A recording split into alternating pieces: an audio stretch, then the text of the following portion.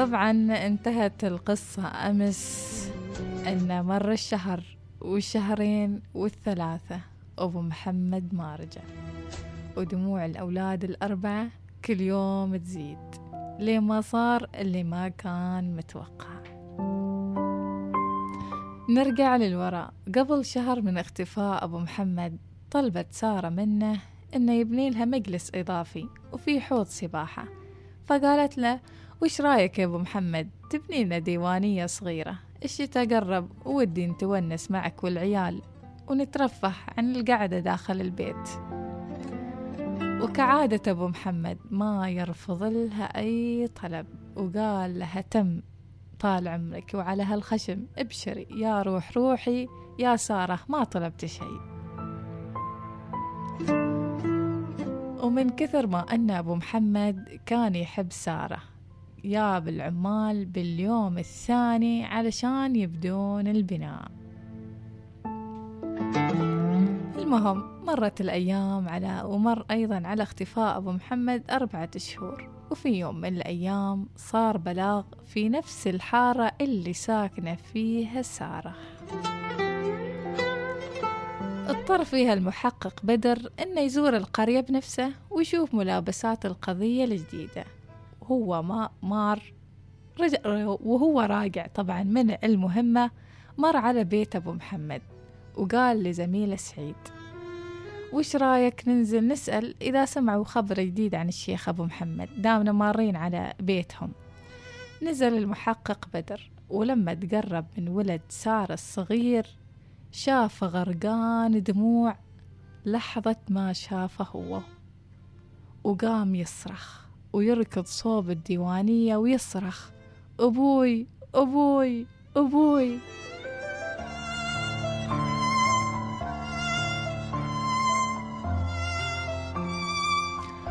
طلعت سارة في هالوقت تهدي ولدها وترد على الشرطي بعد ما سألها ها يا خويتي يا سارة بشري ما شي خبر عن أبو محمد؟ ردت سارة لا والله كنت أريد أسألكم هالسؤال، والله خير حافظ وهو أرحم الراحمين، الله يرجع لنا بالسلامة. قالها المحقق بدر طيب يا سارة إذا صار مستجد إن شاء الله نبلغك.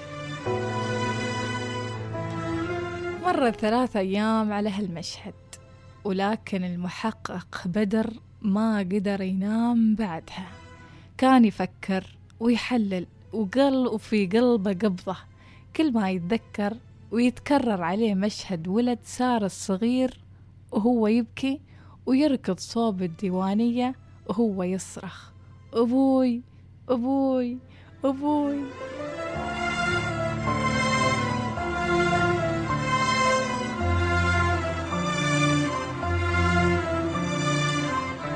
رسل بدر لزميله سعيد الساعة 12 من الليل ما قادر ينام، يقول له يا سعيد قلبي وإحساسي ما مرتاح لازم أفتش البيت مرة ثانية. ويقول له سعيد وش صاير وش مستوي؟ يقول له بكرة بتعرف وش صاير. ولما صبح الصبح راح المحقق بدر عند المسؤول يطلب منه إذن إنه يهدم الديوانية اللي في بيت أبو محمد، بس المسؤول رفض وقال له لا هذه لازم سالفة طويلة وإذن وسوالف وتعقيدات. بس المحقق بدر أصر على هدم الديوانية ووعد القائد إنه يتكفل ببنيان الديوانية في حال إنه ما حصل أي دليل على غياب أبو محمد. ولما شاف القائد إصرار المحقق بدر قال له طيب، عطاه الإذن وتحرك حالا مع العمال علشان يكسرون المكان ومكان الديوانية. وصلوا بيت سارة وعطاها ورقة الإذن، وسارة متوترة وتبكي وتقول لا ما هو بهنا وش تسوون؟ المحقق بدر تجاهلها وأمر العمال إنهم يكسرون المكان اللي ركض صوبه ولد سارة الصغير وجلس يصرخ فيه. بدأوا العمال يكسرون يكسرون يكسرون، والمفاجأة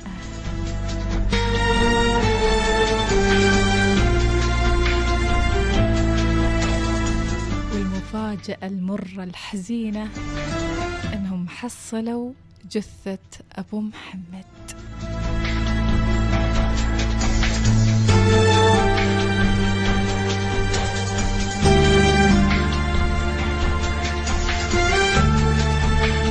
وفي التحقيق طبعا اعترفت سارة أن خالد كان يوزها على هالسواه الشينة، واتفقوا مع بعض أنهم يتخلصون منه طبعا فيه وبفلوسه وخيره.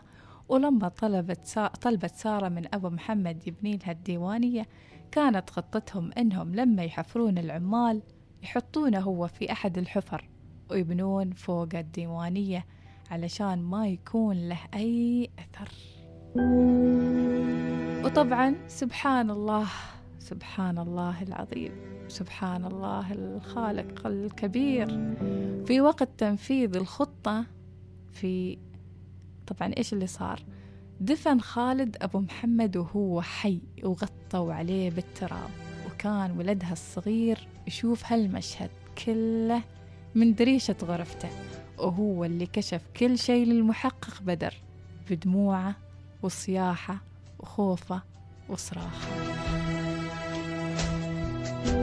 وصرخاته اللي كان يشوفها المحقق بدر تقول: الوجع اللي أحسه في أبوي وفيني كبير كبير، أبوي أبوي أبوي. كانت سارة تحلم إنها تكون أميرة، لكن نكران النعم وخيانتها ونهايتها فقر وضياع ودمار كبير. طبعا من الكلمات اللي ممكن نقولها عن هالقصة، الشيطان ممكن يكون على هيئة إنسان يوهمك بأكل ألذ التفاح، لكنه يسقطك من الجنة كنتيجة أبدية لا جدال فيها.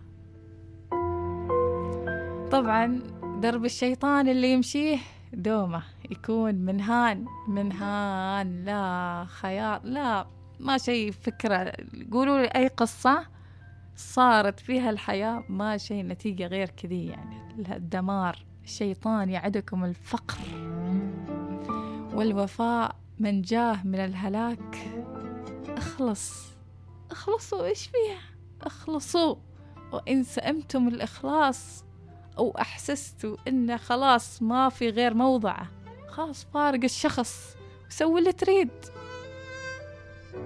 لتفعل ما شئت وتختار خياراتك. لا تجعل الآخر يفارق حياته بيدك.